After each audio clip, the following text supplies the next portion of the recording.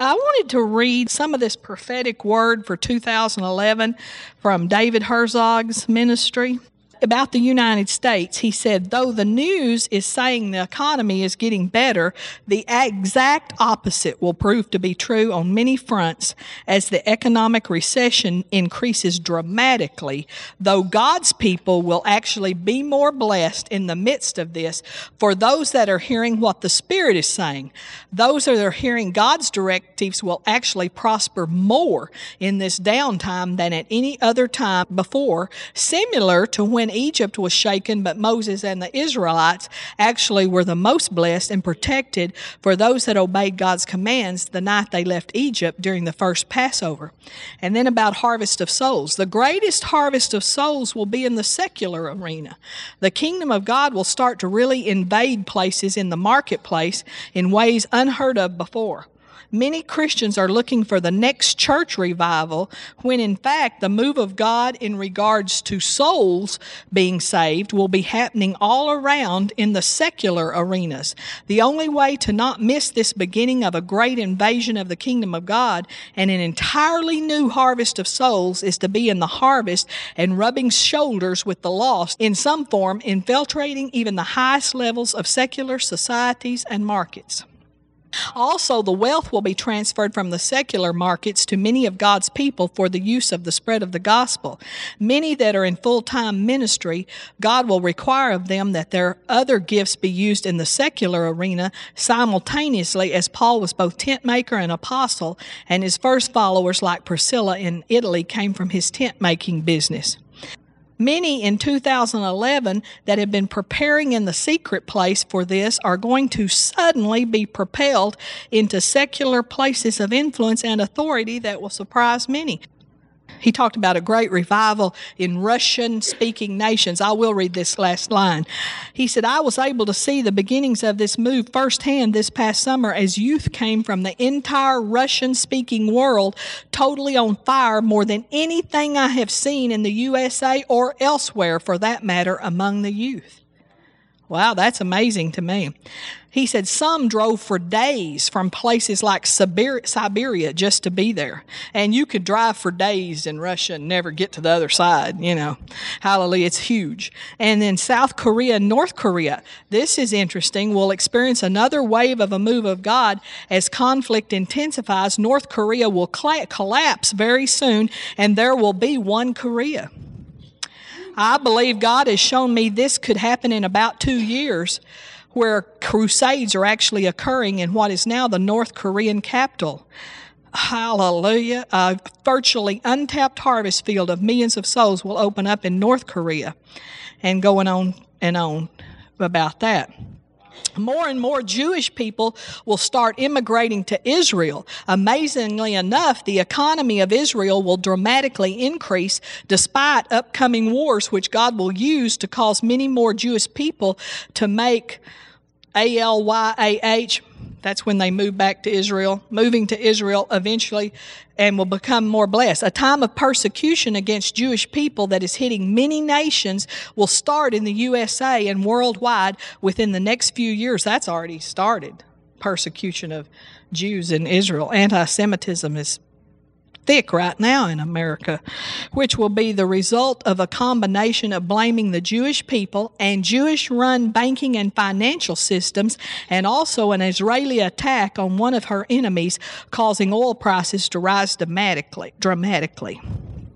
There will be an increased burden from the Lord to pray for the over 5 million Jews in America for their salvation and for God's protection. And that's where we sowed our mission seed, was into people that are trying to reach the Jews. I believe that's a good place for to sow missions offering. And also a great burden to pray for Israel daily will increase. And people who do this will be especially blessed, as they will be touching the heart of God. And then listen to this. The power and presence of God will increase dramatically this year for those that purposely set aside extra time to be with God, despite the temptation to get so busy so as not to reach the secret place of intimacy with God on a consistent basis. And hey, I think we're on track. I mean, I know we are with our soaking meetings. We got in the presence of God Sunday night. Just set aside the time just to get in the presence of God.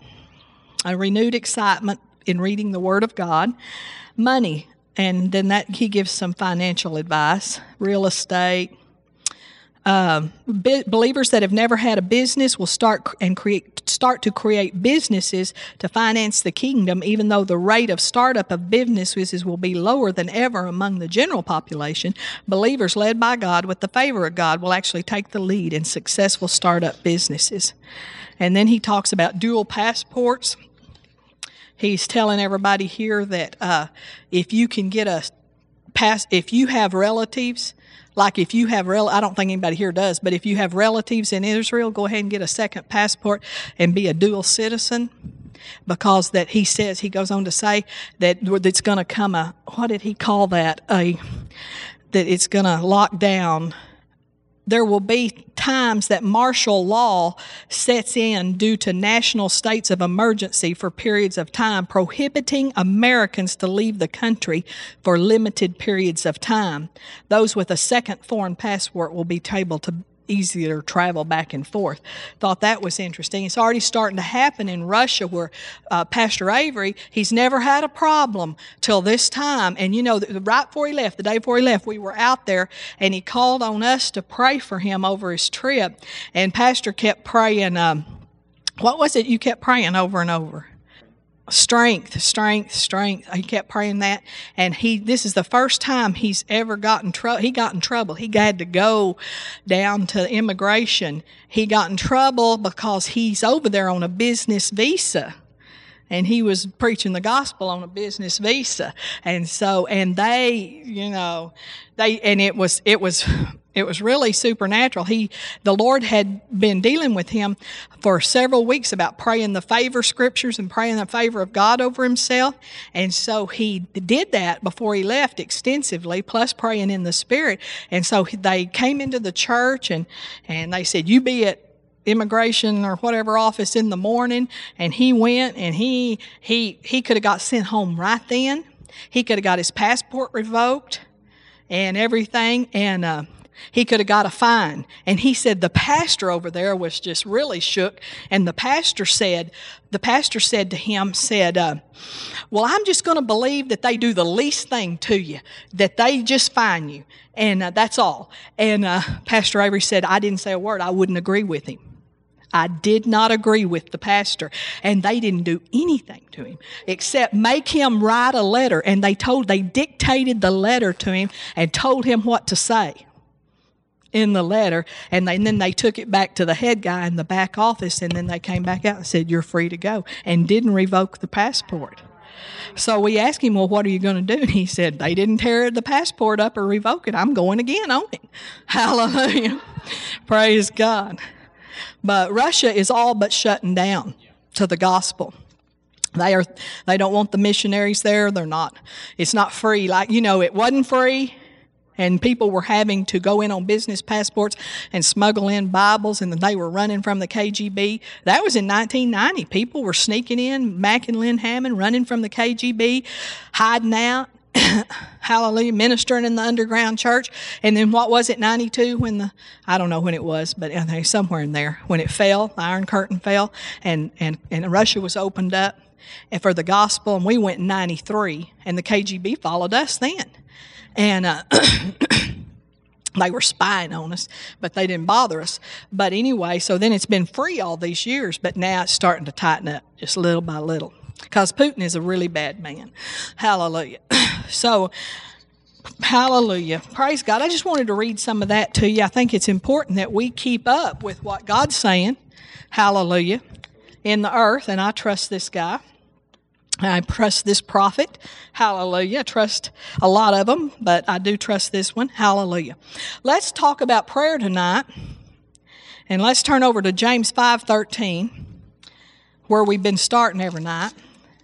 Is there anybody hot in here? Yeah, it's hot. It's hot in the face. Praise God. I know y'all. Some weeks I'm cold, some weeks I'm hot.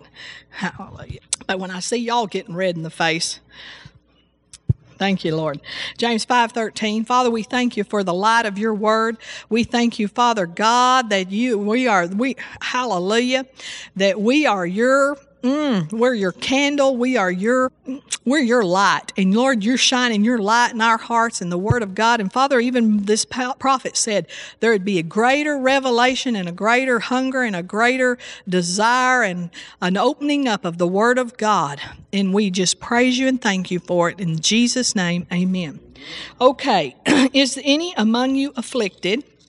Let him pray. Is any merry? Let him sing psalms. Is any sick among you? Let him call for the elders of the church and let them pray over him, anointing him with oil in the name of the Lord. And the prayer of faith shall save the sick, and the Lord shall raise him up. And if he have committed sins, they shall be forgiven him. Confess your faults one to another, and pray one for another, that ye may be healed. The effectual fervent prayer of a righteous man availeth much. Elijah was a man subject to like passions as we are, and he prayed earnestly that it might not rain, and it rained not on the earth by the space of 3 years and 6 months. And he prayed again, and the heaven gave rain, and the fruit brought forth, and the earth brought forth her fruit. Hallelujah. Well, this is an important prayer passage, and I said this before, but there is just so many ways to go on prayer, even out of this one passage here in prayer. Just this one passage in the New Testament teaches us so much about prayer. And we've been doing a little prayer school on Wednesday night, not a comprehensive prayer school like we try to do when we in ABI, but a kind of a refresher course, you might call it, prayer school, and just all get refreshed on prayer. Hallelujah. And remind ourselves of some of these truths, many of them that we probably already know, but we just remind ourselves of them. And so the Bible talks here about let me go back. Is any among you afflicted? And that word afflicted, Brother Hagin used to always teach us, means going through a test or a trial. It's not talking about are you sick or have a sickness or a disease. He covers that down later in a few other verses. So the word afflicted there, are you going through a test or a trial? Well, I could imagine that most everybody in here could say, I'm going through a test or a trial. I thought it was interesting. I looked up in the Amplified today to read it, and it said, are any of you being ill-treated or suffering evil? Hallelujah. So are you going through a test or a trial? Are you being ill-treated or suffering evil? And then he tells us the solution. He says, let him pray. Let him pray. In other words, you need to do some praying yourself about that. Hallelujah. You're going to be the one that's most effective. You can get people to pray with you and pray for you, but you're the one that's going to be most effective in praying here. And hallelujah. And as you pray, God's going to show you the answer, the path, or the way out. He's going to show you whether you can do anything or whether you can't. Hallelujah. Pastor has a sermon. He hadn't preached here yet. He preached it in Clanton called, I think it's 10 people or 11 or 12 or what that you can't help. Hallelujah. Hallelujah. Someday maybe he'll preach it here. Anyway, they're singing his praises in Clanton about it. But glory to God. God will show you what, if anything, you can do about it, and how for you to come out from under this test or trial, how to win. There's always a way to win in Jesus Christ. He never left us without an answer. And the answer for everything is in the Word of God. And so the Bible says he always causes us to triumph in Christ Jesus. And it doesn't matter what or who is thrown up against us, there's a way to triumph. There's a way for the church in Egypt to triumph. There is. Amongst all of that chaos and everything that's going on, there's a way for the church to triumph. But the Bible says, they are definitely going through some trials and tribulations. It says, let them pray. Now, it's good for us to pray for them too, but they need to be praying, and I'm sure they are. And so, but a lot of times people fail to do that. You'd be surprised how many people go through a test or a trial, and they'll stand up in church on Wednesday night, which we don't do this, but you've been there, where they did, and ask other people to pray, but they never pray. And that's why it says this. And, it says there is any merry.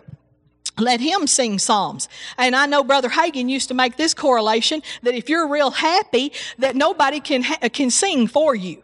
You know, nobody can sing for you. You know, you'd be crazy if Melissa walked up to me and said, I am so happy tonight, Miss Debbie, sing for me. You know, we'd think she is nuts, but we wouldn't think any bad thing about it if she walked in the back door just a singing. Hallelujah. Sometimes I sing in the halls of the church just as I'm walking through. Hallelujah. Because I'm happy and I'm rejoicing. Or sometimes I'm just walking by faith and I'm singing, you know.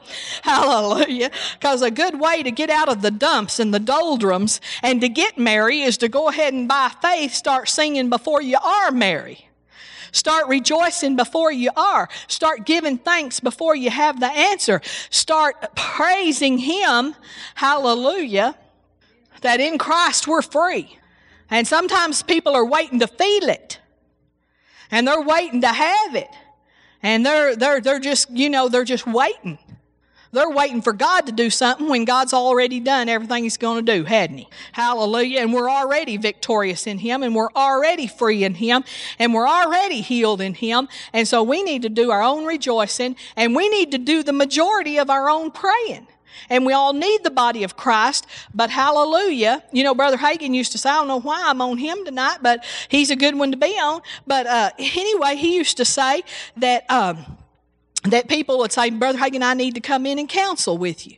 You know, he was pastoring before he was traveling, and he'd say, okay, you know, okay, we'll set that up. And he said, but every Sunday night at their church, I believe it was Sunday night, they'd all come up around the altar and pray. Everybody come up around the altar and pray. And he would say that 99% of the time, after they came up around the altar and did their own praying, afterwards he'd say, well, what about that? When did you want to come in? And they'd say, oh, never mind, Brother Hagin.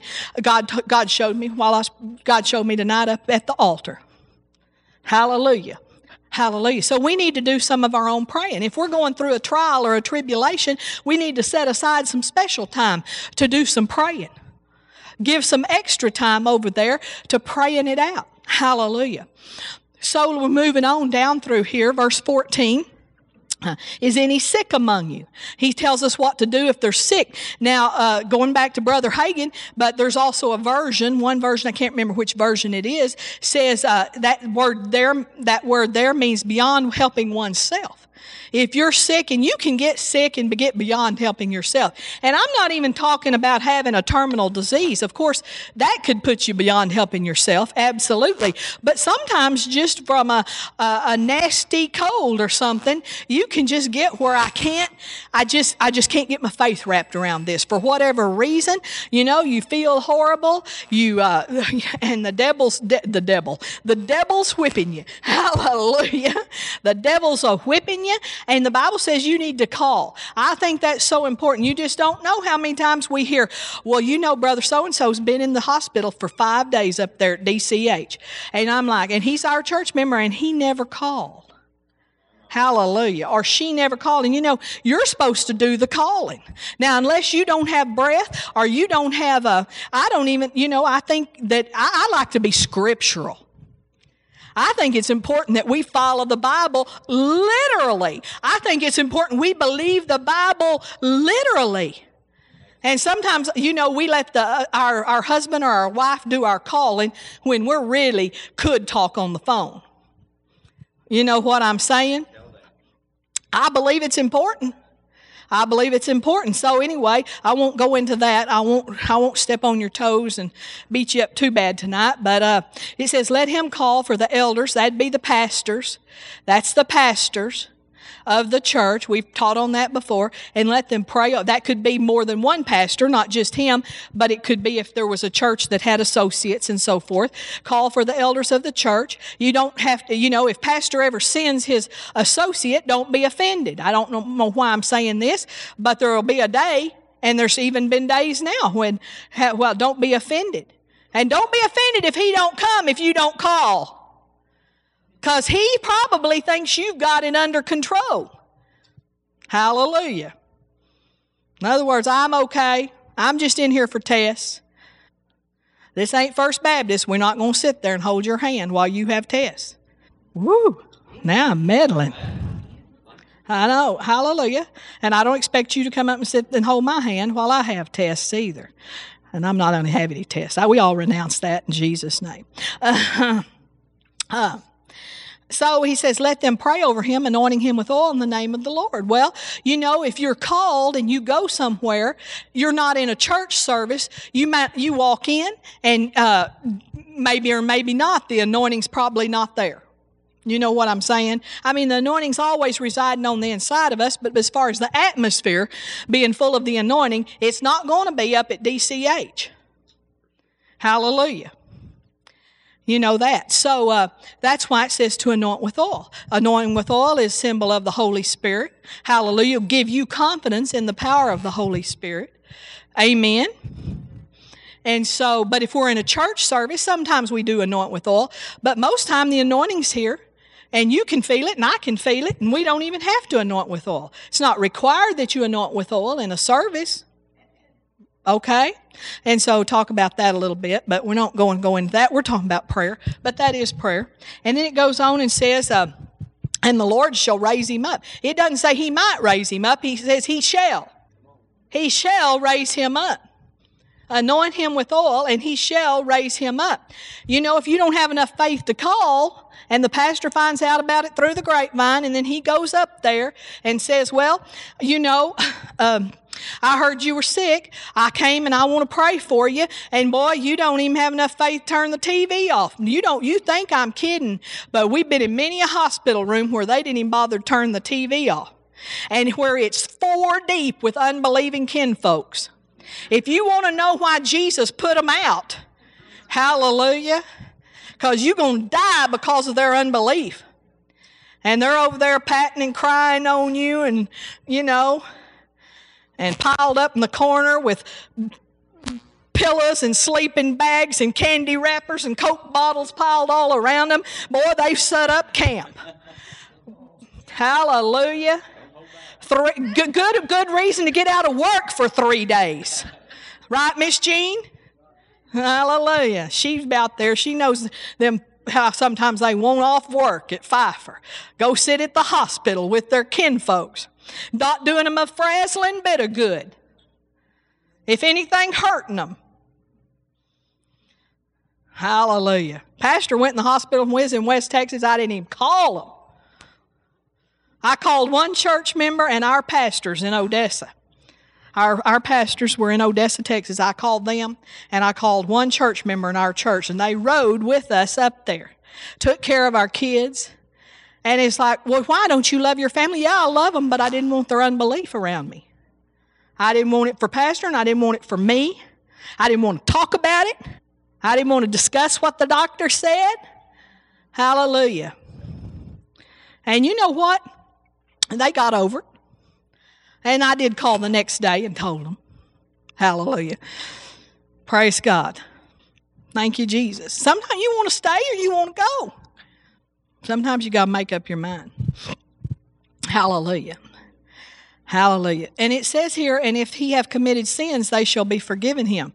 Now that is a 6-month course right there that we are going to take in this church eventually on why you are sick.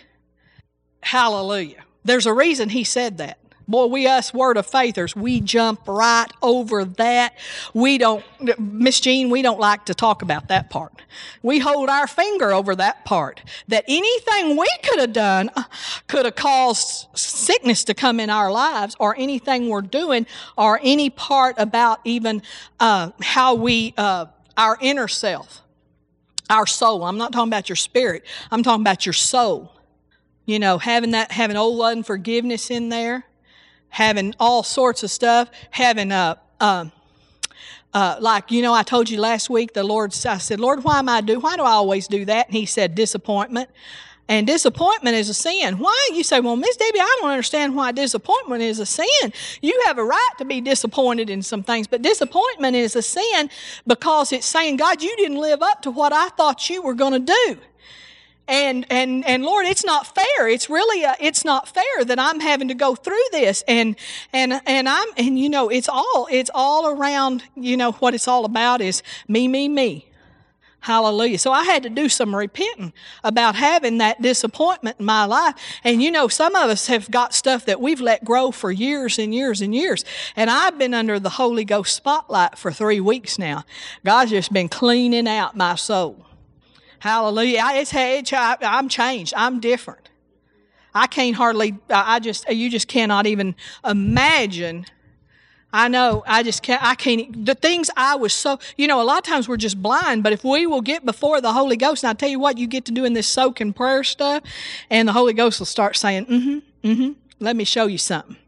Let me show you a little something there, where you guilt, things that, guilt can cause, anything that's a wound to your soul, any wounds to your soul that you hadn't dealt with, open door for sickness to come in. Hallelujah. It's really important that we be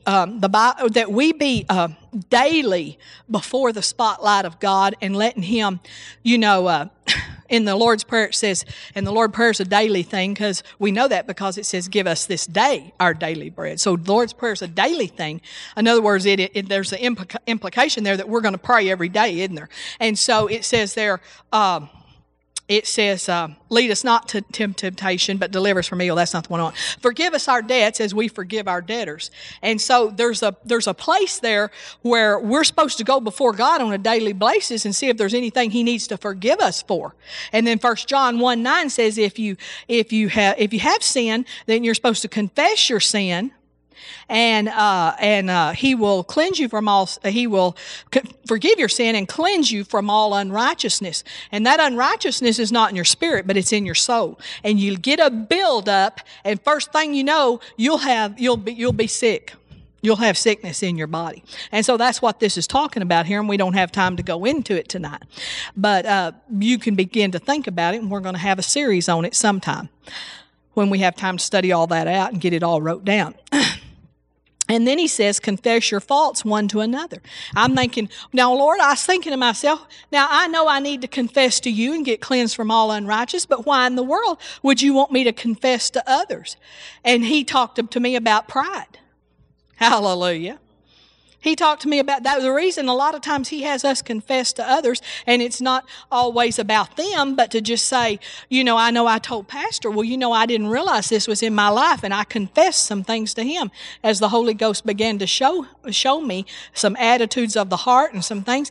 And it's because it's like, the natural tendency is to want to hide our sin because we've got pride. And there you go with another whole form of sin. And then, and so God wants you, the point is, God wants to heal you, and He wants you to get clean so He can.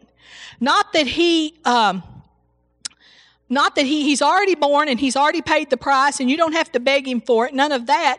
But you've got to, He puts healing, when He puts healing inside your body, it's in your spirit. We can prove that in Romans. If the same Spirit that raised Christ from the dead dwell in you, it shall quicken your mortal body. So healing comes from your spirit. Healing doesn't come from the outside in, it comes from the inside out. And so if you've got, healing's been put in your spirit, but it's got to go through your soul to get to your body. And so if the soul's all clogged up with unforgiveness, God told us to forgive so we could get our prayers answered. Or if we're clogged up with bitterness or guilt or hatred, and hallelujah, praise God. And it's amazing how quick and easy you can get into hatred, and how we have to guard against that. Hallelujah. It's easy to hate. And I'll tell you how to know if you're in hatred, if you've got hatred towards anybody or any people group even, is if it would suit you fine, and you'd be if they just disappeared.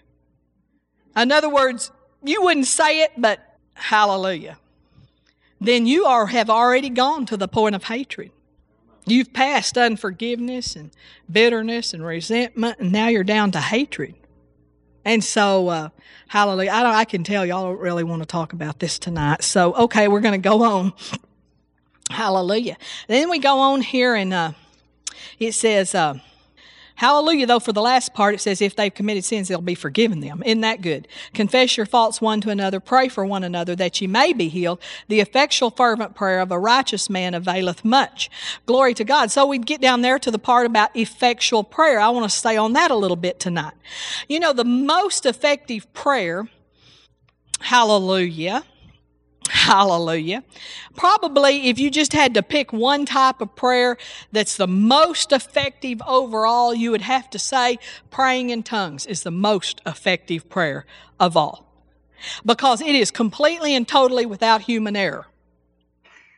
You cannot ask amiss praying in tongues. When you don't know how to pray as you ought, you can pray in tongues and pray effectively. And he said the prayer, the confess your fault and pray one for another that you may be healed. He said that kind of prayer, the effective, fervent prayer of a righteous man, availeth much. Hallelujah. So that's effectual prayer. I want to go back up. I kind of missed a part there. The prayer of faith, verse 15, shall save. I wanted to tell you one thing about that word save. You've heard it before, but let me remind you. It's that the word save is sozo, and it means deliverance, preservation, soundness of mind, healing, material deliverance, protection, do well, and make whole. So I just want to make this connection here with this whole verse that he's talking there about the effectual fervent prayers of a righteous man, that the prayers of a righteous man can pray and obtain the blessings that we just talked about. To be people to be delivered, preserved, and so forth. Hallelujah. So we've been talking about, and I'm kind of hitting some points tonight that I want to hit a lot of points in there, about prayer is joining forces with God to carry out His will in the earth. Hallelujah. And that even includes when you're praying for yourself. You're not begging God to do something, but you're joining forces with Him by the Holy Ghost to get done in your own life what He wants to get done. God moves in response in the earth to His covenant partners' prayers. And so that would explain to you why a lot of things don't get done if His covenant partners aren't praying. If His covenant partners, if there, there's families where there's no one in the family to pray. Not one person in the family is a prayer. And God even goes back several generations. Did you know He goes back to the prayers? Like I know my great-grandmother and my grandmother prayed prayers that I'm still reaping the benefit of today. Prayer doesn't cease to be just because they changed residences and moved to heaven. And so when there's a family of prayers, the Bible talks about how He blesses the righteous to the 1,000th generation. And sometimes God can't find those. And then it says that the curses come upon the family of those that hate God to the 3rd and 4th generation. Hallelujah. So praise God. He looks for somebody to pray. The Bible says in Ezekiel that He looked for a man to stand in the gap, and He couldn't find one. And so, sometimes things happen in families and you go, why did that young person die in a wreck and so forth? He couldn't find anybody to stand in the gap. He couldn't find anybody to stop it. Somebody had to stop what was going to happen that day. Somebody had to pray. Somebody had to stop it because Satan's the god of this world system and he has a right to operate here. He has a right to kill, steal, and destroy unless somebody stops him. But God gave us the authority to stop things. Amen. Hallelujah. And so sometimes you can drive down the road and see an ambulance and you can stop it. Not every time could you stop it, depending on, we don't know all the circumstances of their life and what they've said and what they've set into motion by their words.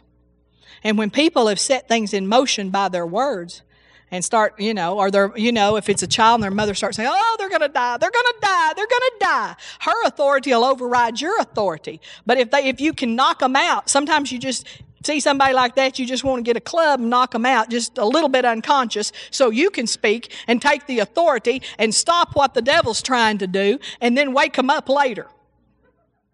Hallelujah. So carry a hammer. No, I'm just kidding. I'm totally kidding. But sometimes it would help if we could do that. But sometimes their authority will usurp your authority over their own child. Do y'all see that? Okay, so a victorious prayer life will be based on the Word of God. So we need to know the Word, and we need to know how to pray in the Spirit if we're going to have effectual prayer. Because that's the only two things that are going to be effective is the Word of God and praying in the Spirit. And there's some things you don't even know how to apply the Word of God to. For instance, right now over in Egypt, we don't have a clue how to pray. I don't care what you say, you don't have a clue how to pray. You don't know what to pray. Because especially in these end times, because sometimes God's initiating things.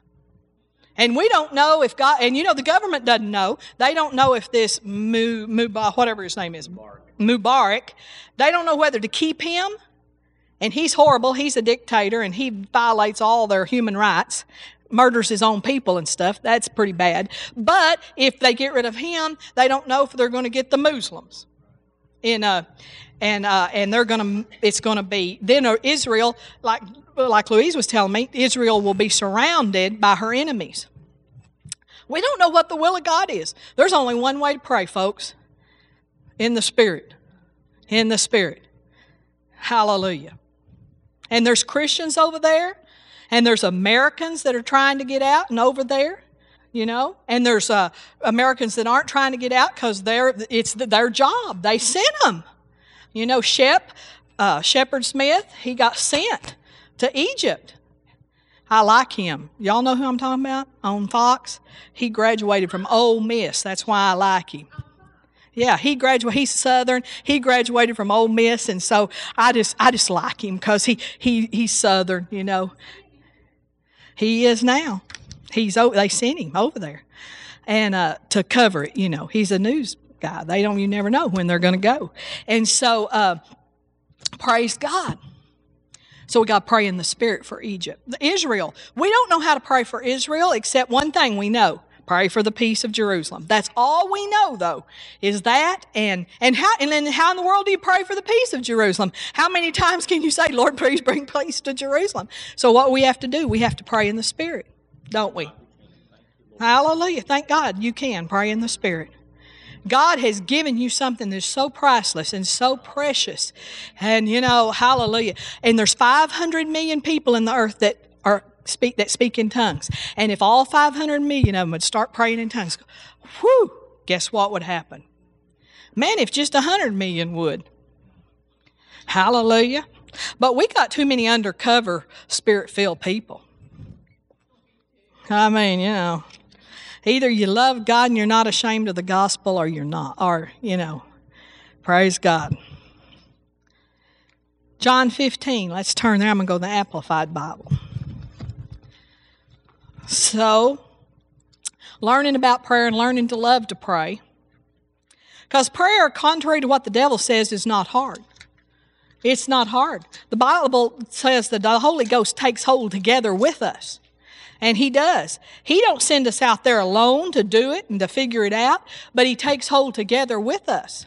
And if you're ever praying and you don't feel like He is, you're either only on the wrong track or you're praying amiss. He's not going to take hold together with you if you're praying a bunch of mumbo-jumbo. Hallelujah. And I'm not talking about tongues there. I'm just talking about, did you ever just pray around the world and get nothing done? Hallelujah. I know I have. John 15:7 in the Amplified. If you live in me, abide vitally united to me.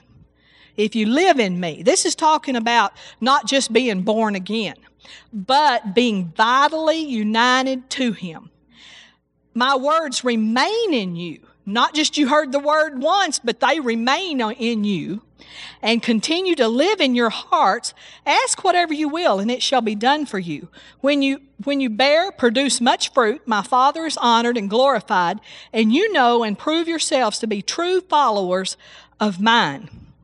The Weiss translation says, if you maintain a living communion with me and my words are at home in you. If you maintain a living communion with me, that means there's maintenance to do in our Christian life. It's not walk down the aisle one time and shake the preacher's hand and join the church and pray the prayer of salvation. That's how I did it. Well, actually, that isn't how I did it. But I did have to do that. In the Baptist church, you can't get saved at home. You've got to walk down to the front of the church, even if you do it after and you have to join the church, and so that's how I got saved at home, my grandparents' home, and then the next morning my grandparents were like, well, man, she has got to walk down to the front of the church, and my grandmother said, I'll go with you. I mean, you were going to get to the front of the church. Hallelujah. Hallelujah. It's true, I'm telling you. And but there's a maintenance that goes on after that. And I'll tell you, until that was 1964. And I wouldn't say I backslid or fell away from God, but I certainly didn't grow, or I didn't really have a living communion with Him, really, until 1980. When we got baptized in the Holy Ghost and got a living communion with Him. I was just kind of existing as a Christian. I went to church, but nothing really ever stirred up except one time back in the 72. In 1972, they had a lay witness revival. Anybody remember those? Had a lay witness revival in our church. The Methodists were famous for it, and Leanne was Methodist. Hallelujah. And what it was Spirit-filled people came in and tried to stir up these churches. And God, He worked every way He could and got as many people baptized in the Holy Ghost as He could. But boy, I tell you that, so, our church got stirred a little bit there in Seagraves. And they sang some songs we hadn't heard before. I remember they sang that, Noah, he got him, Arky, or I don't even remember, We sang that, and boy, I thought, oh, isn't that fun, And so, and we sang, and they got the whole church to singing, there's a sweet, sweet spirit in this place. About 3 weeks after that was over, the deacon board said, we can shut that up. We ain't singing that song no more, and we ain't. Hallelujah. Woo. It's twice dead. It is twice dead now. Hallelujah. Don't tell God no. Hallelujah. You tell God no. See, we don't think, we read about in the Old Testament how He wrote Ichabod on stuff. We don't think He does that anymore. But and I'm not talking about the people. He can love the people and they can be born again. But He's not, it's like what somebody said, He only goes to some churches because He has to. Because He said in His Word, if two or more are gathered in My name. So He has to show up. He doesn't have a choice, but sometimes some churches He goes to because He wants to. And that's if the people and the leaders will let Him move. Sometimes the leader wants to let Him move, but the people are locked down. But sometimes the people want Him to move, but the leadership says no. And God will not violate the authority in that church. If the deacon board's the authority, even though that's not how God set it up, if the deacon board is the authority, He will not violate it. And they say no tongues, bless God, God's not going to try to give anybody a tongue. And if anybody speaks in tongues, truly in God's eyes, they're out of order. They're out of divine order, because you should follow whatever the leadership says. Hallelujah. I didn't mean to cover that, but maybe somebody needed it. Anyway, where are we? We're in John 15:7. The New American Bible says, if my words stay part of you, stay part of you. Hallelujah. So we're continually, we want the Word built into our spirits. We don't want to have a casual knowledge of the Word of God. We want it built into our spirits. Amen. So that means we're going to have to take some time in the Word. The K&L translation, which I really don't know what that is, but it says, as long as you remain united to me. In 1 John 5:14, we talked about this a little bit last week. 1 John 5, verse 14, this is one of my favorite scriptures in the Bible. And this is the confidence that we have in Him, that if we ask anything according to His will, He heareth us. And if we know that He heareth us whatsoever we ask, we know that we have the petitions that we desired of Him. Now, I tell you what, I like having confidence in God. And you can build yourself into total confidence in God just from this scripture, because the way you're going to have confidence in Him is to know that you're asking according to His will. When the way you know you're asking according to His will is two ways. Number one, is it in the Word? And number two, or if you're praying in tongues, you are asking according to His will. Okay? And so you can have total confidence that your prayers are being answered. And so it takes some time sometimes. It says here, some examples of that about is wrong praying, we talked about this a little bit last week, is bless so-and-so. That, it's not that that's so bad, but it just don't do anything. Lord, bless so-and-so. Well, that's a lazy man's prayer, isn't it? First of all, Ephesians 1:3, if they're a Christian, they're already blessed. Hallelujah. We're already blessed. So why are we asking? Who is it? I don't know who it was, but said most Christians spend most of the time praying for things they've already got. Hallelujah. And so we're already blessed if we're Christians. So we need to take the time to find out. How about this one? Lord, help me. Any of you ever prayed that? Lord, help me. Well, there's nothing wrong with asking God to help you, but you need to be specific about what do you want him to help you with. Because you say, Lord, help me, and you're meaning finances, and he comes over here and helps you pray for Israel. And you won't even know that he helped you that day. In fact, you'll think he failed you. Hallelujah. So if you're specific about what you are wanting help on, you'll know when he answers. Amen. So be specific when you ask. Hallelujah. You want, Lord, I need a transportation. You better be careful. You might get a bicycle. You might get a golf cart.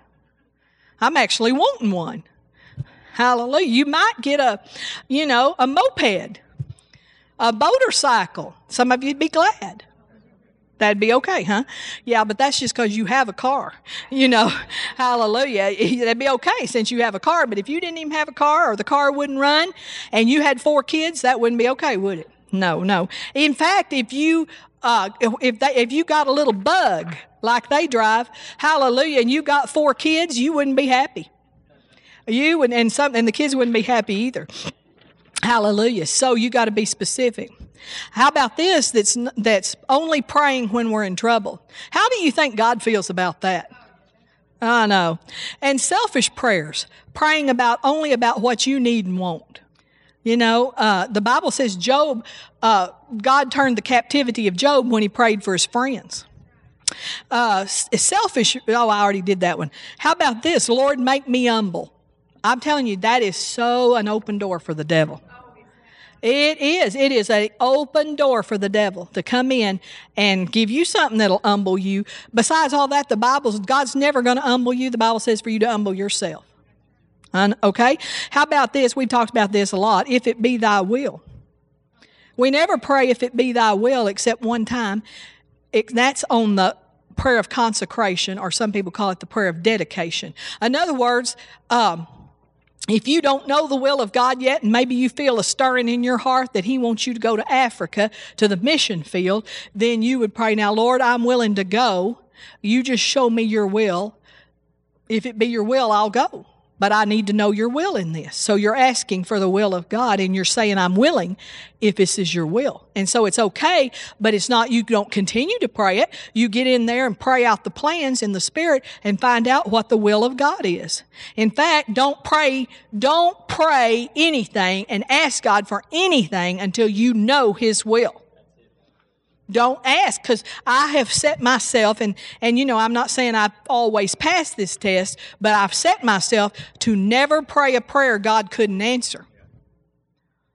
And so sometimes I have to think about what I'm fixing to pray and say, God, now, is it even possible for you to answer this? And God doesn't break people's will. That's one of the things you have to take into consideration. Yeah, he won't break their will and make them do something they don't want to do. But sometimes there's another way to pray the same prayer and get the same results you're wanting, but you pray it a different way. How about this? An I'm so unworthy prayer. And God goes, gag me with a stick.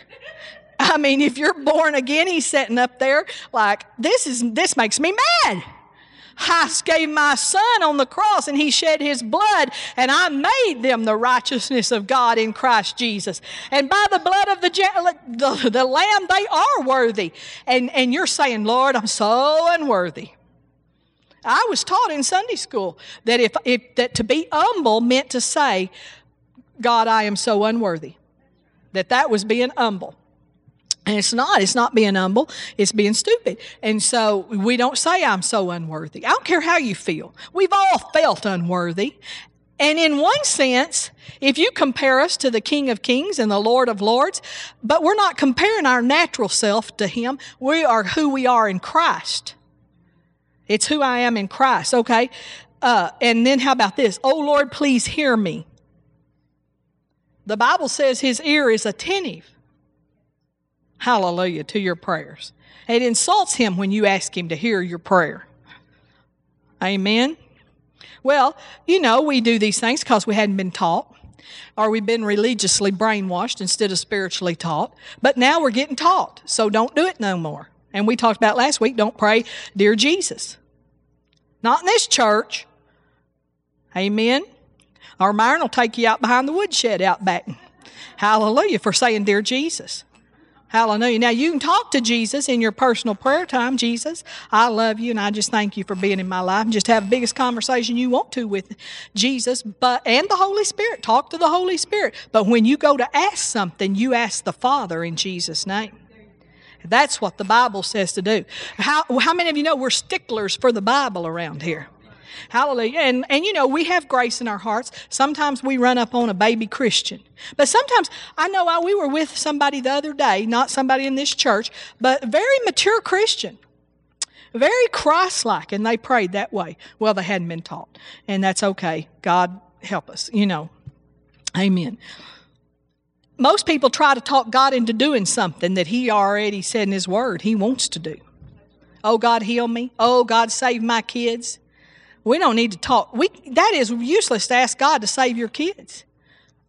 Hallelujah. You got to pray how He said to pray for the harvest. First of all, He said, one of the things He said is pray that the Lord will thrust out laborers into the harvest, or pray the Lord of the harvest for laborers to be sent out into the harvest. So the first thing you need to do, pray for your kids, is ask for God to send a laborer across their path. Hallelujah. And then you can always pray in tongues.